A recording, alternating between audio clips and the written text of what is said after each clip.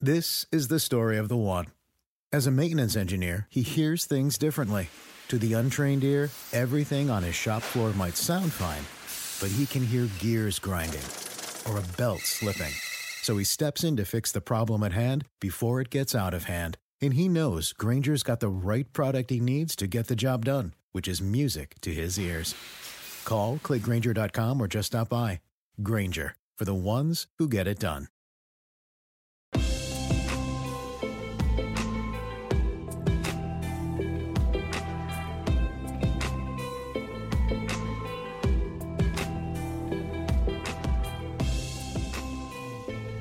Hello and welcome to the Two Robbies podcast, your destination for in-depth discussion and analysis of the Champions League and, of course, the Premier League. I'm Robbie Mustoe, he's Robbie Earle, and here are today's topics.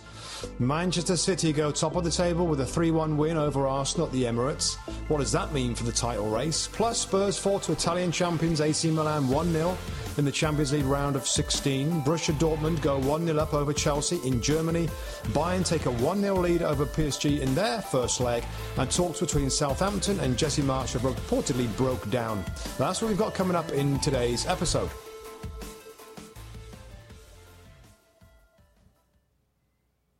Hello, mate. Okay, Robbie. Just got out of studio. The biggest game of the Yeah. season, I think. The headlines were Arsenal 1, Manchester City 3. City move into first place on goal difference. Arsenal got that game in hand. Big picture. Let's go on a big picture, mate, from the game. What have we learned about both these teams? What did you take away from the result and the performances? Well, lots. I mean, there's lots to get into, mate. I mean, if we start, I guess, with the end before we get into the details. Takeaway was a couple of things, really. First off, Arsenal can't make 2, maybe 3 really big errors and expect to get away with it from when you play against Man City.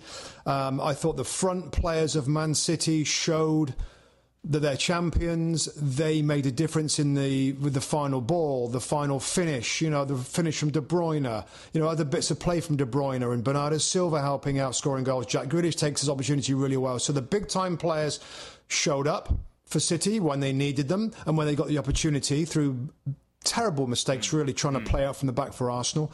And Arsenal's front three didn't really have a major impact in the game, Rob. That being said, first half was pretty even. Yeah. And my notes kind of thought, you know what, Arsenal looked a little better in the first half. Adjustments by Pep, Akanji coming on, playing centre-back, Nathan Ake going to left-back. That was a weird matchup, Saka versus Bernardo Silva in the first half, which looked like, wow, this is going to be good for Arsenal. But I just, back to the big picture. I mean, it's easy to say the champions played like champions, but you give them, Rob, those giveaways. And by the way, we'll get into the details, but Tomiyasu at right fullback, that's a mistake, wasn't it, from Arteta? That was a mistake. Before that awful error for the goal, De Bruyne goal, his passing was off. He gave it away nearly every time he got it. So it's like, he looked nervous. Big game for him. A big call by Mikel Arteta, leaving Ben White on the bench. Brings Ben White on in the 86th minute, I think. So there's lots of little details, I think, that led to it. But bigger picture, of course, City now are fired up from those allegations from the Premier League. They're right back at it. I'm sure many people will have them favourites to go on and win it from now on. I still think there's a long way to go. But no, Man City showed up, mate, in that final third, where Arsenal didn't. Yeah, and I got the sense, in terms of football, Rob, and times that their build-up, their possession, I believe they had something like 60-odd% possession of the ball. I think Pep had 36%, some number around there, our stats people were telling us, which is the lowest he's had as a manager. That, Arsenal, I thought at times were quite progressive. I thought that, their football was decent, certainly in their first half. And they created chances, Rob. They created, Nketiah has a great header before anybody scored in the game. They get down the sides once or twice and get balls across the box. They don't finish. There was another Nketiah shot that got blocked quite early on. And as you say, you're talking about difference in both penalty box had such a difference. Whereas at the other end of the pitch, as you've just rightly said, when City got their chances, I don't know if that's what the the champions do, that the title does, knowing what you've got to do in those situations, but they put the finish on it in a way. I just thought that there was a spell around 70-ish minutes on the clock, Rob, where I felt a tension about Arsenal, which was Gabriel was making a few bad mistakes. Zinchenko was making some poor decisions. Yeah. They were almost giving themselves problems. And I just wondered, Rob, is that the thing that we didn't know? Is that the thing we had to find out about Arsenal? Like, in that nitty-gritty, when the game's going to be in the balance, when it's, we know how City are going to react. Liverpool have shown, can testify to the last 5 years. They'll keep going. They'll keep going all the way through. I just felt that it was something switched a bit in Arsenal. Something, I don't know if it was maybe fear of losing the game or I don't know, fear of winning in some respect. Just felt their mentality changed in that period, and then City took that on, smelt it, and went on and got the win.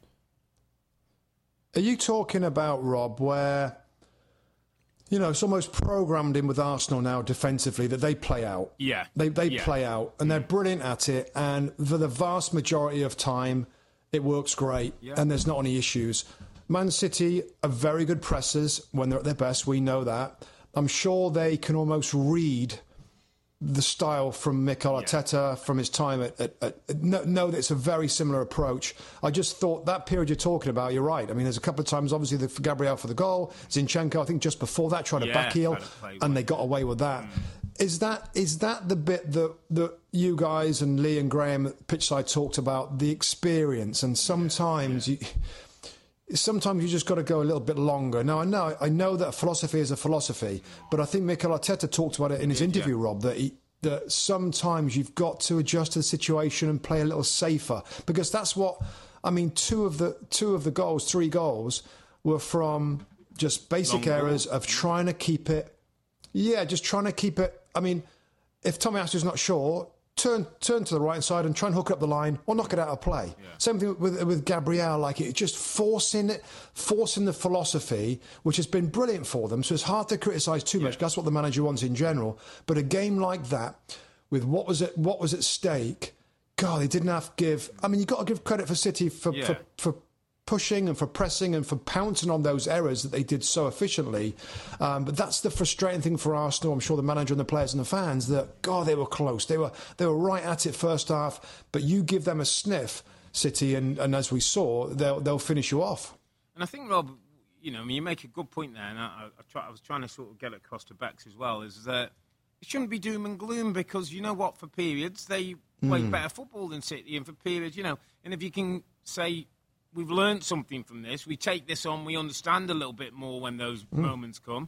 This ain't over yet. This shouldn't be over, and this is part of their learning, development. We've said about this young squad and a new manager who it's all new to.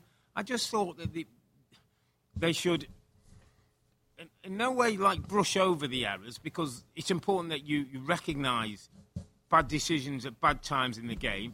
But I also think there was a lot to take from the game, Rob. They went toe-to-toe with the best team, one of the best teams we've seen in English football, and at times had more control and passed the ball better. I'm talking more in the first half, but they played out some good situations in the first half, and didn't really have a finishing touch to some of it. It could have been different. And I agree, Rob, and that's why, my opening thought was, them front 3 players, Rob, when there was good opportunities, good situations, that final ball, and Nketiah's headed opportunities. Now, I know, this front line cost $7 million, or 3 of them. They're super young. There's a big, bright future ahead of them. But I guess this is the Premier League, and this is going for the title of the Premier League against Manchester City, a formidable side that they've been brilliant for seasons after seasons. To get past them and to finish as champions, I guess those young players have got to step up and perform immediately. And just today, Martinelli was quiet. Yeah. I mean, Saka had moments. And Nketiah didn't quite. You compare that with De Bruyne and Grealish's goal, and Haaland touch and finishes, takes his one, And Bernardo Silva's, I think, through ball for I'm not sure which goal, the Grealish goal, the cleverness, Rob. The Grealish goal is a great example, isn't it? Bernardo Silva just quickly, was it him that turns and, it was Gundogan. Gundogan's quick turn, lays it over for just that little bit of quality. Yeah, that little bit of quality was the difference. But as you said, I've got the Arsenal games coming up, Rob, here. If they win their game in hand, which is, I think, it's in a few weeks' time, they'll go 3 points clear. And the next few for them are Leicester away, Everton, Bournemouth, Fulham, Palace, Leeds, before they play Liverpool on the 8th of April. So there's no top 6 in about 5 or 6. So, I mean, you know, you guys said that the game at the weekend is absolutely massive at Villa Park. Couldn't agree more. It's how they react, Rob. And just, can you remember? I think I remember, like, we talked about Arsenal winning the title. Yeah. And I said I think they're going to do it. And I'm not changing. I'm not changing on the back of that. But it was the little detail. I forgot what I was going to say now. But there was. Oh yeah. My thought was, when they have a blip, and this was, by the way, when they were flying a few weeks ago. When they have a blip, how long is that blip going to last? Yeah. And that's it. If they have a blip for 1-2 games, you know, maybe 3 if it's a draw or whatever, they've got to get winning again, because they won the first like 13 out of 15 or something crazy. So this is where we're in it right now. We're in it right now, Arsenal. How long is this little blip going to last before you get winning again? Because if you start winning again immediately at Villa Park, then there's no reason, you know, it's kind of in your control. You've got the extra points with that game in hand, that they can't go on and do it. But granted, psychologically, that's difficult. They've got to play Man City again this season. But you know what? I loved it, Rob. The controversies, the decisions, the referee, you know, the calls and stuff, which I want to ask your opinion about that, the penalty given. There was lots to admire in the game. I just enjoyed the game because of the tension around the Emirates Stadium, mate. Yeah. Really good. Yeah, it was one of those where I said to Bex, you get up in the morning, you got a little bit of butterflies, and you're not playing, you're 1,000 miles away from it, but you know it's big, you know this is going to have a bearing on where the title went on. I don't think it's title defining. I think a couple of people were saying that. I think it's an indicator, and it tells us that, you know, Arsenal have got work to do. But I also, Rob, from Arsenal's point of view, and again, in no way am I saying, but City still seem to me like there's a team that might drop the odd game here and there. And so if you're Arsenal, you've got to put one of those runs. And I think Lee said very cleverly on the from the gantry today, he said, if you can have your blip, have it now, and then kick back into gear again and finish the season off well. You know, you don't want to have that blip towards the end of the season. So in some respects, if it's this 3-game blip that's happened, they've lost 2 of those 3, 1 point from 9, but then they go on a winning run again, and, you know, then they face City at the Etihad in April, I think it is, in that game, isn't it? Then that one could be a title decider. Yeah, I mean, City, they've lost 4 games. You know, they can't afford to lose many more. You know, with that game in hand that Arsenal have, if City lose the next 2 or 3 games, like which they've shown that they've done before, then it's game on again. Just going back to some of the specifics, Rob, I thought it was interesting the penalty decision. So did you think it was a penalty? Did you think it was a penalty? Is the first question, because I mean, it's like many people. Let me say.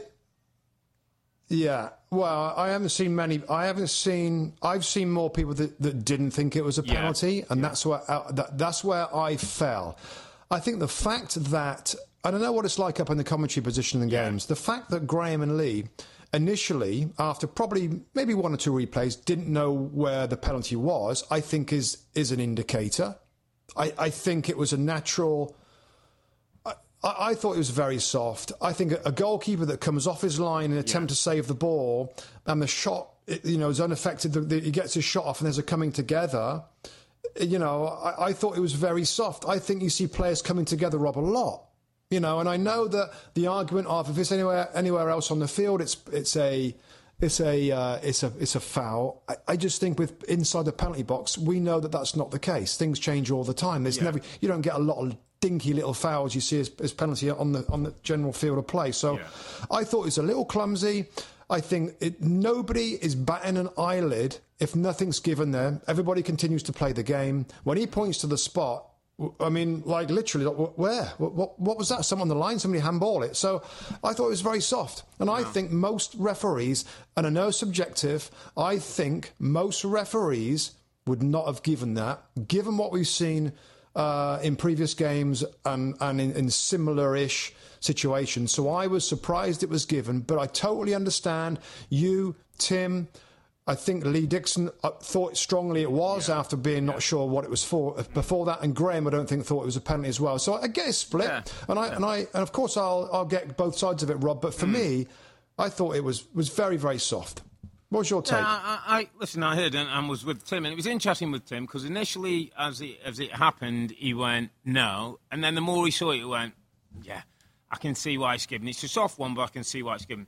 I'll give you my take on it, mate. And again, everybody can have a take, and it's debatable. And listen, if it hadn't been given, and it did go to VAR, by the way, and VAR said it wasn't clear enough. So that was, that was always going to be the case. But I think if he hadn't given it, he might have said it wasn't a clear and obvious error. So, it was all on the referee's decision. My take was that Eddie Nketiah gets there in the box and gets his shot away. Now, I think for the and I'm talking about the amount of contact that Ederson has, I think is too strong for... Sometimes you bump in, or the amount of contact tells me he's made a poor decision flying out of his goal if the striker's going to get there first. The second point that becomes an important one for me, and I always try and put myself in that situation, Rob, is maybe if I get there, toe the ball, it goes out of play, and I hit him, I kind of go, well, it's gone out of play. But if I toe the ball to goal and he's there, and I can maybe get a block or get another shot, something off as the guy's trying to clear the ball off the line. I think it was Ake, one of the defenders, actually is kicking the ball off the line, and that's when I get hit. Then that's obstructing. That's stopping me. That's a foul. That's foul play because I could maybe get a second bite of that as I'm going through. So the speed at which he came, the poor decision, and the inability for me to continue to try and make the most of a chance because the ball didn't go out of play. The ball stayed in play. For me, I felt it was a penalty kick. I get it's a bit soft. I understand why people don't see it, but I can only talk from putting myself in that position. If I was Eddie Nketiah, I would have absolutely screamed for a penalty. Just last point on me, Rob, with it, and I get that, and I of course I respect your opinion and stuff on that. Don't you think we see a lot more of, think of a scenario where a player's about to shoot, a defender comes in to try and block it, the shot goes off, and there's contact after the shot, maybe goes over the bar. But it's like that wouldn't be given as a penalty. Like, shot comes in, you can't block it, he gets a shot away, you follow into him a little bit. I just think that's part and parcel of challenging for the football. There are natural comings together. But anyway, listen, it didn't affect the game. It didn't matter. It's just an interesting one. I think any time that if I hear you or Lee Dixon or Graham, and we have different opinions, then it's worth having a chat because it just shows how difficult the job is, the referees. Absolutely. Yeah. Just a bit more. Where does that leave Arsenal, Rob, for the just bigger picture for Arsenal with the title race? What do you think? How does it affect them going forward now? Well, Saturday becomes huge. We've talked about. I think getting the next win. The next win is the most important thing now for Mikel Arteta. I think there will be a little bit of having to lift a few spirits. I think the players knew what this was and what the result means. But a win against Villa and your game in hand, you can keep the belief. He said before the game he was looking for the belief and bravery of his team. He said after the game he's got more belief. I think with how they played and how they handled certain parts of the game, we shouldn't take. They made errors in defensive areas and didn't take chances at the top end of the pitch. So you put that combination together, you're probably not going to win. Certainly against Man City, but. They're still in it, Rob. They're absolutely still in the race where we are now. Listen, if in a month or 6 weeks' time, this runs killing a few draws, a couple of losses and that, we might say, you know what, it was too much for them, that wobbles hurt them. But right now, they're still in the race. Rob, just last comment before we move on to the next game. Like City, and amazing, in this club, can't it make idiots of everybody? I mean, how long ago is it where we're all saying something wrong at City, something's not right, not playing to the strengths of Earle and Haaland, and he's not doing this and then not doing that, and why is he doing this, and why is he playing this 3-2-5, and all these different systems. I mean, of course we want to break down every blooming minute that they play in every game, but City are champions and they find ways. And like you said on the broadcast, Rob, this is the time where they usually get it together. But isn't it just an example of, gosh, when City lose or have a couple of bad results, and I'm guilty, I admit it. Like, you start to think, well, hang on a minute, can they go again? Have they got it in there? I just wonder, Rob, and the last question for you, the allegations against Manchester City with the Premier League now, of course, charging them with all these breaking of the laws and stuff, is that added a little dimension, a little bit of fire in their belly between now and the end of the season? Absolutely. Do you remember after the Spurs game, they were 2-0 down against Spurs, 1-4-2. He came out and he blasted the players. He blasted the fans, he blasted the expectancy, and almost like he just wanted to get everything going a little bit, didn't he? I think the allegations have done that for him, Rob. And the other thing, just before we finish, I want to say is that, and listen, we'll be talking about Pep long after he's gone and what he's done for English football and all that, and whether he's played the 3-2-5 today in his systems and all those things that we as people who love the tactics of the game, can't wait. But there was a period, Rob, when Sir Alex Ferguson had his Manchester United teams and they started to win the titles and they won 2, 3, 4, 5. And the questions were always asked, how do you keep the hunger with that group? Because we've played against those teams and they just were relentless. And this Manchester City team are relentless in a different way, probably with more football and more skill. But he deserves a lot of credit for this, Rob, in terms of exactly what you said. Yeah, handled it. He plays with no striker, a false 9. Can't win a title like that. He does it. Inverted fullbacks. A goalkeeper coming out. Then now he gets Haaland in. And they continue. The hunger and the drive and the will and the desire are things that are easy to say. But sometimes, Rob, you get soft. You get soft when you've won things. You get soft when you got money. You get soft when you get a big contract. There's none of that around the football club. And I think that stoking up was one of those occasions after that Spurs game where he just felt, listen, I've got all my players, they've got all the medals, maybe the Champions League is a big one for them to come, but they've got lots of money now. How do I drive these players on again? And he finds different ways of doing it. If you and your grandma don't speak the same language, it can be hard to express your love for her. McDonald's can help. To celebrate the launch of the new Grandma McFlurry, McDonald's is inviting fans to visit sweetconnections.ai, where you can record a video message for Grandma that's translated into her native language. The tech will clone your voice, reanimate your face, and translate your words so that you look like you're speaking another language. Check out sweetconnections.ai, then get a Grandma McFlurry at McDonald's. Available for a limited time at participating McDonald's. Select languages available. Dietz & Watson's been making meats and cheeses the right way since forever. What's that mean? It means never cutting corners, ever. It means cooking, not processing. It means our Virginia brand ham that's cooked to perfection, then twice baked to layer the flavors. It takes more time, but you can taste the difference. We come to work every day to do it the right way, even if it's the hard way. Because if it's not right for us, it's not right for you. Dietz & Watson, it's a family thing since 1939. NetCredit is here to say yes, because you're more than a credit score. Apply in minutes and get a decision as soon as the same day. Loans offered by NetCredit or lending partner banks and serviced by NetCredit. Application subject to review and approval. Learn more at netcredit.com/partners. NetCredit. Credit to the people. No, well said, mate. Well said. City roll on. What a great result. That's a massive result for them. Blimey, just top quality. Okay, let's move it on. Okay, what's next up? Champions League, of course, has returned. Knockout stages of that. Brilliant competition. Again, all these games going on at the same time. I got double screens Wednesday and Tuesday. Okay, AC Milan versus Tottenham, Rob. Yeah. So, Spurs so away that was in Milan, That was yesterday at San Siro. 1-0 to Tottenham. Brahim Diaz, the former City player, I think he went to Real Madrid. He's at AC Milan on loan, scores the goal, kind of a double, kind of dives in to head it over the line. So I had a good look at this, Rob, and I guess this Milan, I know Milan are champions from last year in Serie A, but it's not a very good Milan team. No. It's just not. There's been a little bit of infighting this season. They're having a bit of a struggle. I expected Tottenham to go there and do better, get a better result. Now, of course, for Tottenham's point of view, Højbjerg was suspended, Rob in midfield. Bentancur's out with an ACL injury, which is a nightmare for him and for the team. Start to really show his quality in the middle of the park. Hugo Lloris is out with injury as well. But it was another, for me, Rob, disappointing Tottenham performance. I mean, they had a decent start to the game. The football was pretty good. Milan score with the first attack of the game, and then, of course, Milan from that point are going to sit behind the ball. Yeah. And it goes back to, when I look at this Spurs team, and we've talked about it, of course, a ton now under Antonio Conte, that defensively not strong enough. Yeah.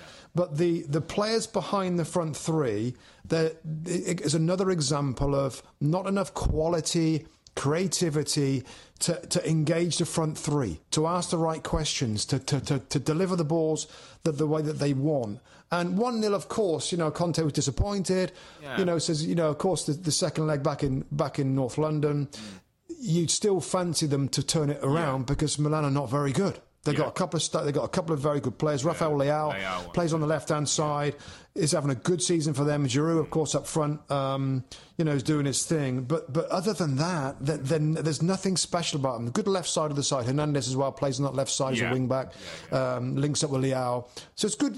That's why it's enjoyable to watch these teams that we don't see all the time, because there's some good players there. But I just think Tottenham were disappointing, Rob, and they might find a way in the second leg, but it's still not very good. I mean, I thought it was... Milan had a couple of good opportunities, a couple of headed chances that didn't hit the target. To make it two. Centre-back to make it two. And then you're under pressure. You're right. I actually saw... I was sort of glimpsing. I wasn't watching the game fully, but I saw good chunks of the game. I thought Skip and Saul midfield, two young players who were in there. I thought they did a decent job. Did well. Saul looks like he could be a player, Rob, if he can get some minutes under him. Got a bit of athleticism, can play the ball, doesn't mind accepting it, good athlete. So I like that. I was listening to a radio show in England today, and they were talking about the result and saying, well, it's a 1-0 for Spurs away from home. They can come at home March the 8th, I think, in New Tottenham Spurs Stadium. And, if they get the crowd behind them, they take chances. They should have a good chance of getting through. And, it's important for Conte, it's important for Harry Kane. But the questions were being asked, Rob, and it was interesting. Like, somebody mentioned Heung-min Son and said, where are we with Heung-min Son now? Like, we all love him. He scored a brilliant amount of goals season on season, 23 last season. Yeah. But at this stage, is he warranting a spot in the team? Or are we at the point where it was Richarlison or Danjuma or somebody of the boy...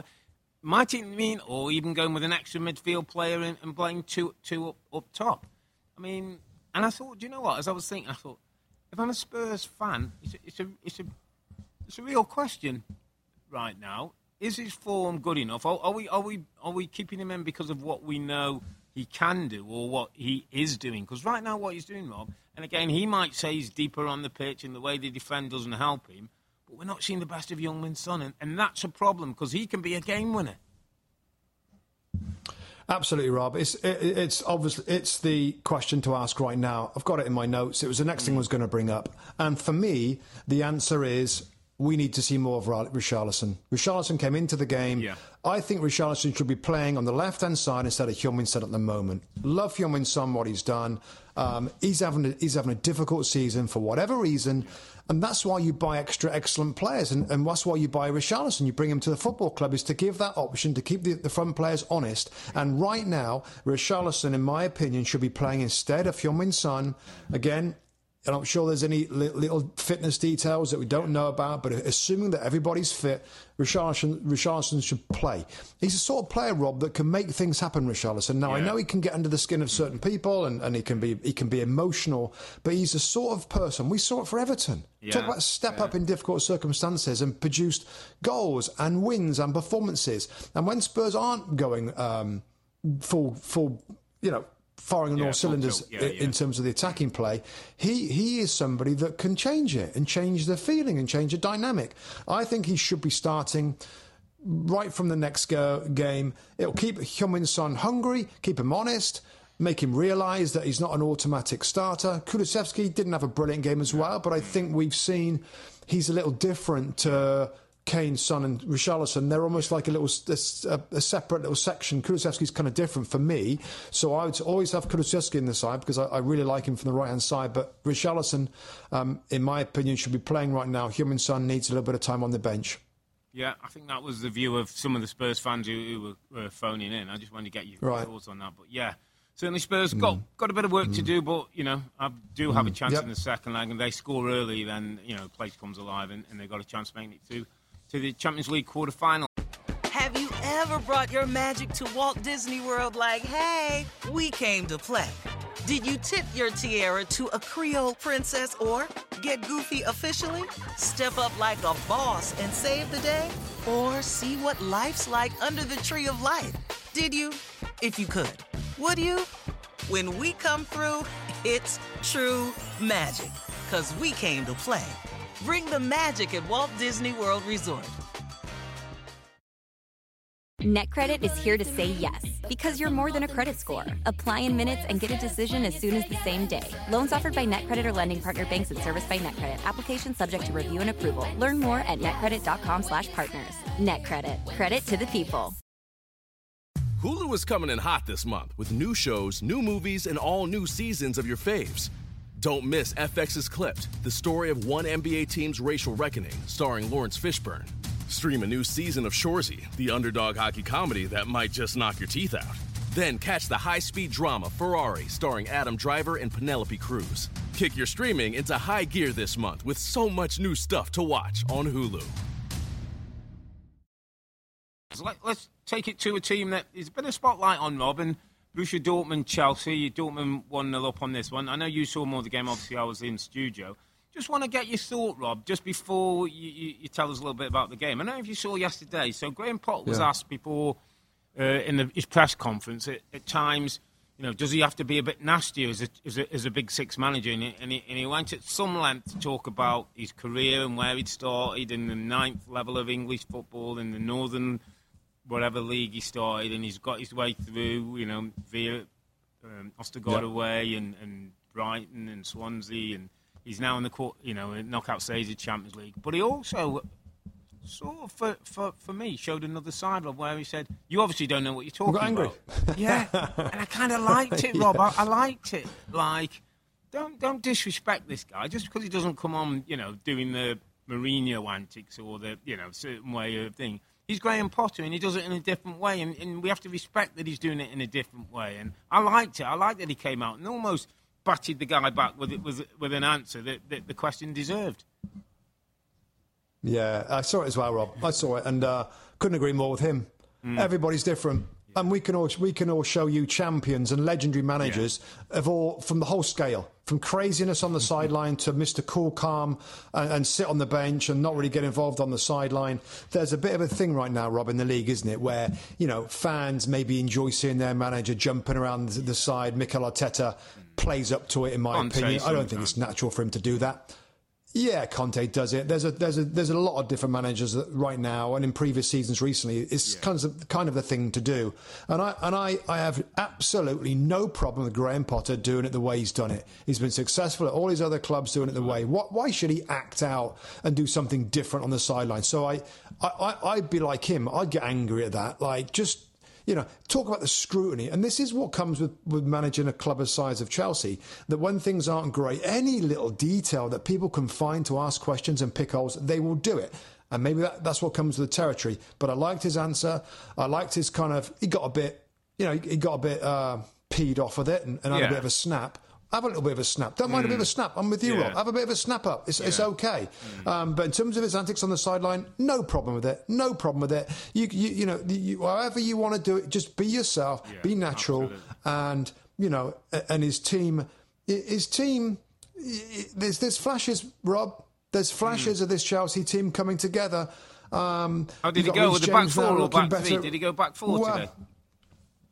He went back four, an important, really. Ben Chilwell came into the game. Started the game at left back. Rob Reece James looked $1 million at right back, as he often does. Yeah. I feel he's getting fitter and stronger, more powerful. Loftus-Cheek and Enzo Fernandez in the middle. Rob, it's a 4-2-3-1. Hakim Ziyech on the right hand side, and Mudryk still to convince a little bit. And that's okay. He's going to need a little bit of time. Kai Havertz up front, and the star of the show, João Felix, player, Rob, player, talented, creative, should have scored, maybe, He's got to improve on that because his quality, and he is an absolute pest for defenders. Yeah. I like him in the number 10 position. I think he hit the bar in the game, Rob. He had a cipher opportunity, put over the top. Yeah. I mean, Chelsea weren't great, and going to Dortmund in that stadium, in the Champions League knockout stage, is not an easy assignment.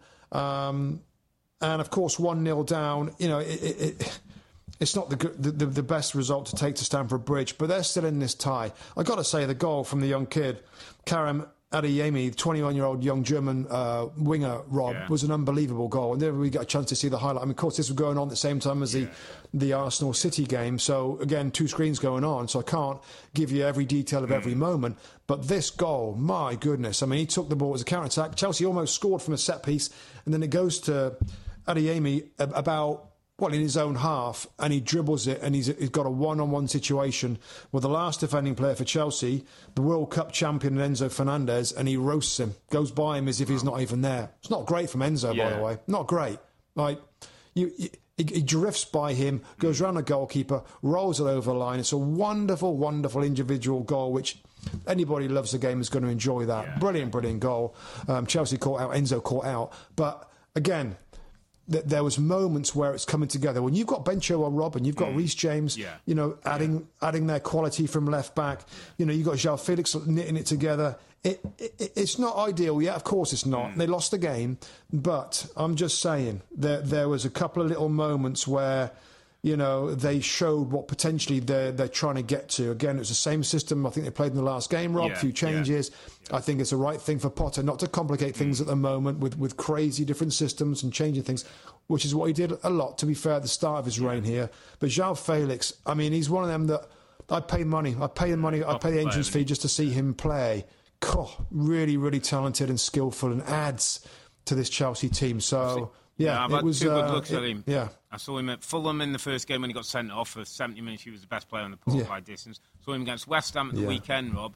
I tell you what, he's one of those. He's almost like the Paul Scholes type. His head's on the turn all the time. He's dropping into spaces. He's moving. He's clever. So clever with his movement. I totally agree. I think once the system's set up and they've got things right and the protection around him, he's going to be a good player. Just on that one. So, 2 questions I've got. Yeah. One on Potter, really, just in terms of 1-0 away from home from Dortmund. Certainly not a poor result, and they can put that right at Stamford Bridge in the second leg. But you're saying that things start to come, and sometimes we're looking at different things like build-up play, system of play, bit of rotation. Start to see some things that you think, that's coming, that's better. Relationships are starting to work. There's some in the press, Rob, who it's all about results. They've lost. Does he have to be a little bit careful that he gets enough results to just keep that at bay enough so that whether it's league position, I think they're 10th in the league at the moment, or Champions League, that there's still an optic that, it's going in the right direction, Rob, even if we're not winning as many games as we'd like. Because if that turns on him, and if 1 or 2 of the press start picking up like, he's just getting a bit fiery, it could get a little bit nasty between now and the end of the season. Yeah, it could, Rob, and I think you're right, and we've seen it before. We have the benefit of seeing other great managers that have come into their clubs. Pep at the start. Of course, the biggest example is Jurgen Klopp. We saw it with Mikel Arteta at Arsenal, Rob. When you're starting a new project and you're young players trying to mould a team like all of those managers did, by the way, at their clubs, there's rocky moments. And I've said it before and I'll say it again now. What's important for Graham Potter is that, and you hinted at it, Rob, that there's a sign of, between now and the end of the season, you said it, going in the right direction. I'd say development, improvement, progress. Progress. Now, if it's progressing and they finish outside the top 4, it's so difficult for them to finish in the top 4 now, which would be unthinkable, really, with Chelsea with the money they've spent. But with what's going on and with the changes, and they've still got half a dozen players injured or whatever. But I just want to see, for me, I'd want to see some progression and some flashes. Okay, this looks better. Enzo Fernandez, Ruben Loftus-Cheek, or whatever it is, 2 great fullbacks. Felix doing his thing. Havertz starting to score a few more goals. Mykhailo Mudryk, Rob, still continues for me to be the most important player that needs to work. He needs to work because every great team, I feel like, has an outstanding forward. an outstanding forward. And they need one. Because João Felix on loan right now. Now, maybe if they sign him, maybe he can be that outstanding player, that the Bergkamp player, or whoever it might be. But Mudryk is the one that there's thought very highly of. He needs to work, and at the moment we're only seeing just a few flashes of what he can do. So as long as there's progression, Rob, in my opinion, and I see that it's starting to come together, and I see that it's starting to be some chemistry and some progress and better results, then absolutely no problem with them continuing this project. If they continue to win one, lose one, draw one, and stay around mid-table at the end of the season, he's going to have a problem. So that's as simple as that for me. They've got to climb that table now and show like they're improving, that he is able and capable to mould a team out of these potentially great young players. But there's got to be improvement, mate, and it's got to start immediately, hasn't it? Just one more question on this one. Jude Watch, most coveted young man in European football. How did Mr. Bellingham look today? Yeah, looked very good. Again, it was hard to get a full assessment, Rob, given the City game was hard to take your eyes off of it. I'll tell you what's interesting. I'll just give you this one. I mean, everybody has incredible opinion of Jude Bellingham right now and where he might go and stuff. I listened to Didi Hamann, former Liverpool player. He did an interview. I think he was in Germany. He works for Sky in Germany. They had him on. They had him on Sky Sports News in the UK, and he said something because he really does say it how he sees it. Didi Hamann, and he said, I know there's a lot of hype about him, but basically, as a young player now at Dortmund, he does what he wants. He does what he wants in midfield. So he looks brilliant going forward. He don't track back. He's not a worker. He's not, he's enjoying the position that he's got himself into, being a really key player and a powerful player. I hope he doesn't let his kind of his standing right now in the game sort of stop him getting away from his what would be a complete midfield player. Still be a complete midfield player again. That's the only place I've heard it, Rob. So I'm not going big on this. When we watch him, and I'd love to watch him next time they play in a few weeks' time, the second leg, just to sort of see what he does off the ball. And is he a little, dare I say, lazy, out of possession? Didn't see that for England. No. We haven't seen it. No. But Didi Hamann, a midfield player, a big voice of German football for Sky Germany over there, just said, be a bit careful. Yeah. He's turning into a bit of a luxury player for Dortmund. So something to keep an eye on. Yeah, it's a good point. Well made. NetCredit is here to say yes, because you're more than a credit score. Apply in minutes and get a decision as soon as the same day. Loans offered by NetCredit or lending partner banks and serviced by NetCredit. Application subject to review and approval. Learn more at netcredit.com/partners. NetCredit. Credit to the people. Hulu is coming in hot this month with new shows, new movies, and all new seasons of your faves. Don't miss FX's Clipped, the story of one NBA team's racial reckoning, starring Lawrence Fishburne. Stream a new season of Shoresy, the underdog hockey comedy that might just knock your teeth out. Then catch the high-speed drama Ferrari, starring Adam Driver and Penelope Cruz. Kick your streaming into high gear this month with so much new stuff to watch on Hulu. Let's move on, mate. There's just a couple of more big games in the Champions League. Paris Saint-Germain, Bayern Munich, two heavyweights who both feel they can go on maybe and win this tournament. I mean, the big question with Paris Saint-Germain is, with Neymar, with Messi, with Mbappe in your team, you know what you can get on any given day, but you also know what you're not going to get on any given day. Bayern got the goal, give themselves a lead, take it back to Germany on March the 8th. From PSG's point of view, when Mbappe came on, second half he had a bit of an injury, had a couple of goals disallowed offside, and were clearly not goals, but obviously the threat with him was obvious. Messi had a couple of looks, he'd come back from injury. Neymar was a little bit quieter during the game. Bayern 1-0 up. Apparently, I read somewhere like unbeaten at home for the last 12 months or something. You'd have to fancy them again to get it done away from home, Rob. Enough structure and discipline in the side and threat going forward. PSG, relying on an Mbappe or Messi magic moment? Yeah, they are. I was actually quite shocked for first half, Rob, how poor PSG were. I mean, Bayern Munich for the away team absolutely dominated. Dominated possession, dominated territory. I mean, Mbappe's been coming back from a thigh injury, I think it is, a muscle injury, so he's on the bench. The two up front was Neymar and Messi with like a little diamond behind them. But they were so passive, so defensive, forced back so much by Bayern's pretty simple system formation that they play. They got plenty of talent. Choupo-Moting continues to look a threat up front. Rob, former Premier League player, of course, that didn't really shine in the Premier League. You go from Stoke City to Bayern. I mean, we've all got a chance. He looks a threat. Yeah, absolutely. He looked a threat. The goal was a really nice goal. One wing back to the other wing back. Kingsley Coman scoring the goal in the 50th. Yeah, Alphonso Davies to Coman on the right hand side, comes in, finishes it nicely. 53rd minute. And then, of course, things changed. Kylian Mbappe, Rob, came into the game. He comes off the bench just before the hour mark. I think he scores, but it's offside. They're a different team with him. I mean, like the running in behind, the pace that he offers, the threat phenomenal. They were a different team. It looks, Rob, like when he knocks the ball and he runs, it looks like somebody's speeding the tape up a little bit. I mean, his explosive pace absolutely. is his feet, his legs. Yeah. So that's the only chance I give him. That's the only chance I give him in the second leg, because other than that, I just can't see it. You can't see it. Yeah. Bayern Munich are good. And well organised and really dominated. Julian Nagelsmann, of course, is the coach now, a smart coach, disappointed last year. Yeah. But they looked a much better team until Mbappe comes on, and then there's a few flurries. They're flying at Bayern in the last 5 or 10 minutes to try and get something back out of the game. But Bayern, good value, 1-0.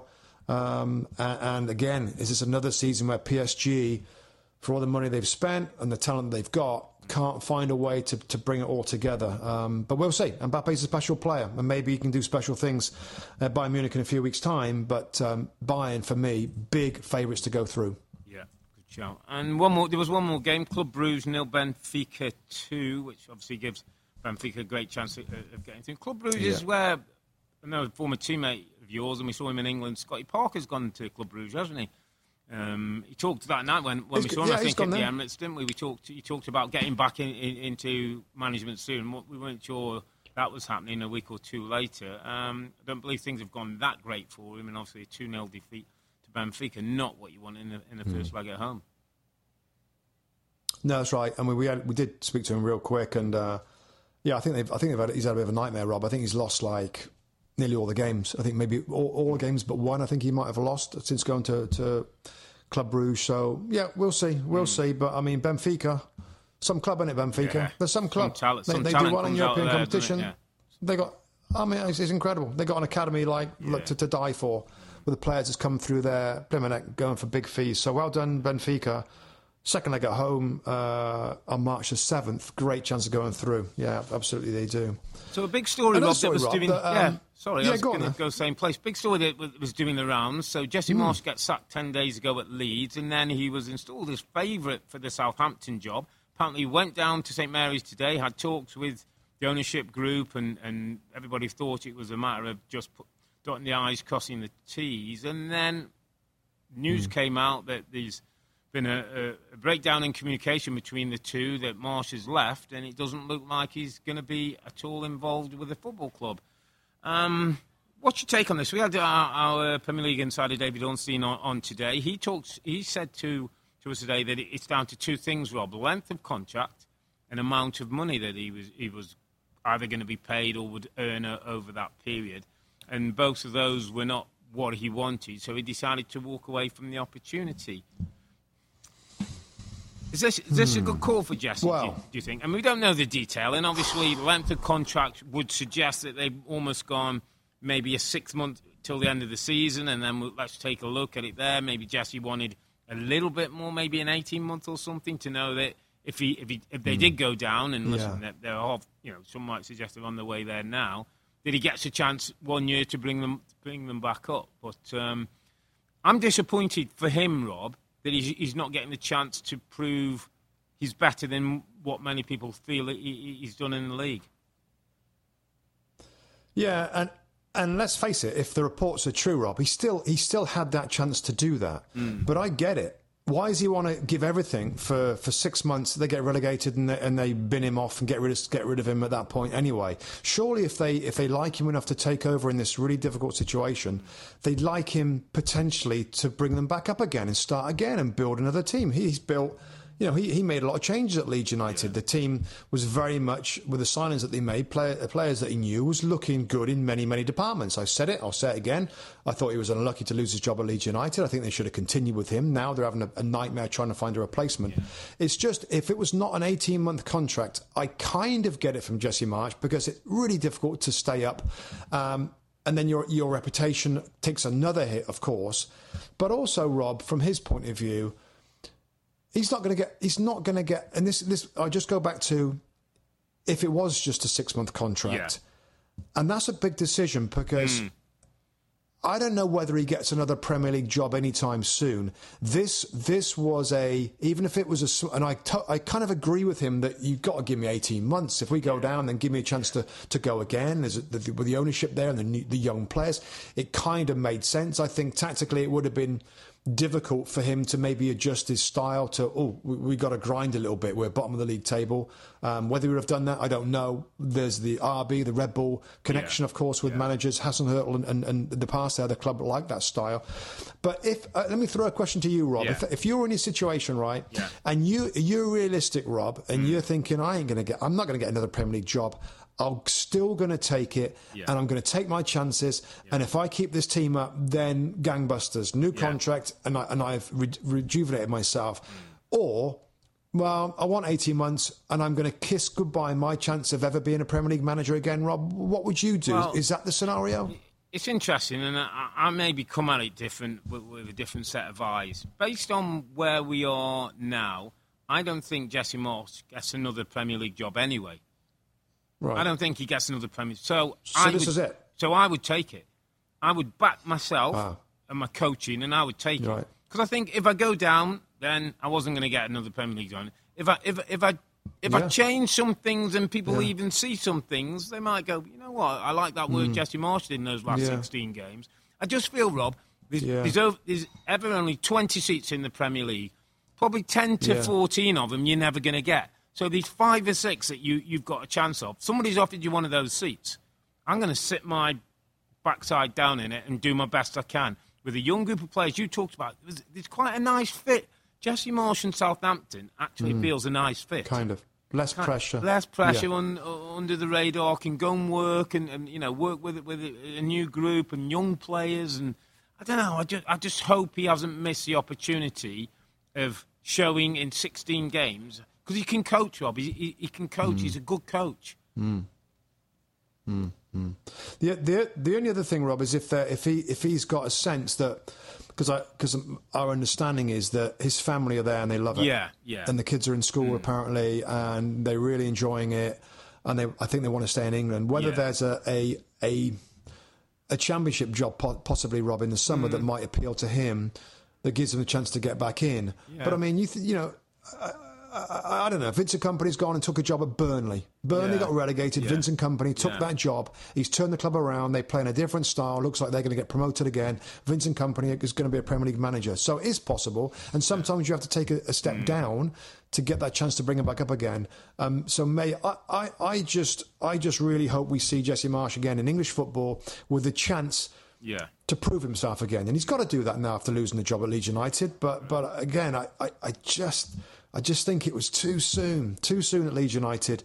But I think I agree with you, Rob, on your shout with that. 6 months, okay, let's go. Let's have a go, because he might regret it if he doesn't get another sniff and he ends up leaving the country and comes back to the US or wherever. Maybe the national team is the next thing for him. I don't know. But yeah, I thought we were going to see him at Southampton, and I kind of didn't mind it. Difficult job, but the way he is, the enthusiasm he brings, I thought it was a pretty good fit as well. So, yeah, it's a big story, and I'm disappointed the way it's ended. Yeah, we'll wait till see at the end of the season if any jobs or any seats come up in the Premier League or the Championship. Yeah. Listen, mate, we're going to wrap this up on a day when the reigning champions just had a little bit too much for Arsenal in the biggest game of the season at the Emirates. We're going to be back on Sunday, that's February the 19th. We'll recap match week 23 of the Premier League, and the big game there on the Saturday, Newcastle versus Liverpool. Always a game with lots of incident, usually lots of goals. But for now, I'm Earle, he's Mustoe, together with the two Robbies. Thanks for watching and listening. Be safe, stay healthy.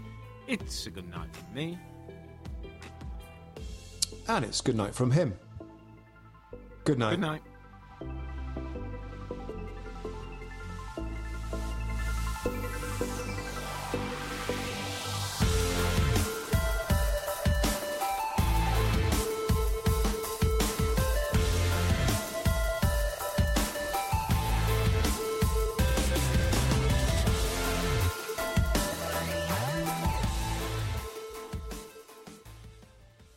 NetCredit is here to say yes to a personal loan or line of credit when other lenders say no. Apply in minutes and get a decision as soon as the same day. Loans offered by NetCredit or lending partner banks and serviced by NetCredit. Application subject to review and approval. Learn more at netcredit.com/partners. NetCredit. Credit to the people. At Amica Insurance, we know it's more than a life policy. It's about the promise and the responsibility that comes with being a new parent. Being there day and night, and building a plan for tomorrow, today. For the ones you'll always look out for, trust Amica Life Insurance. Amica, empathy is our best policy.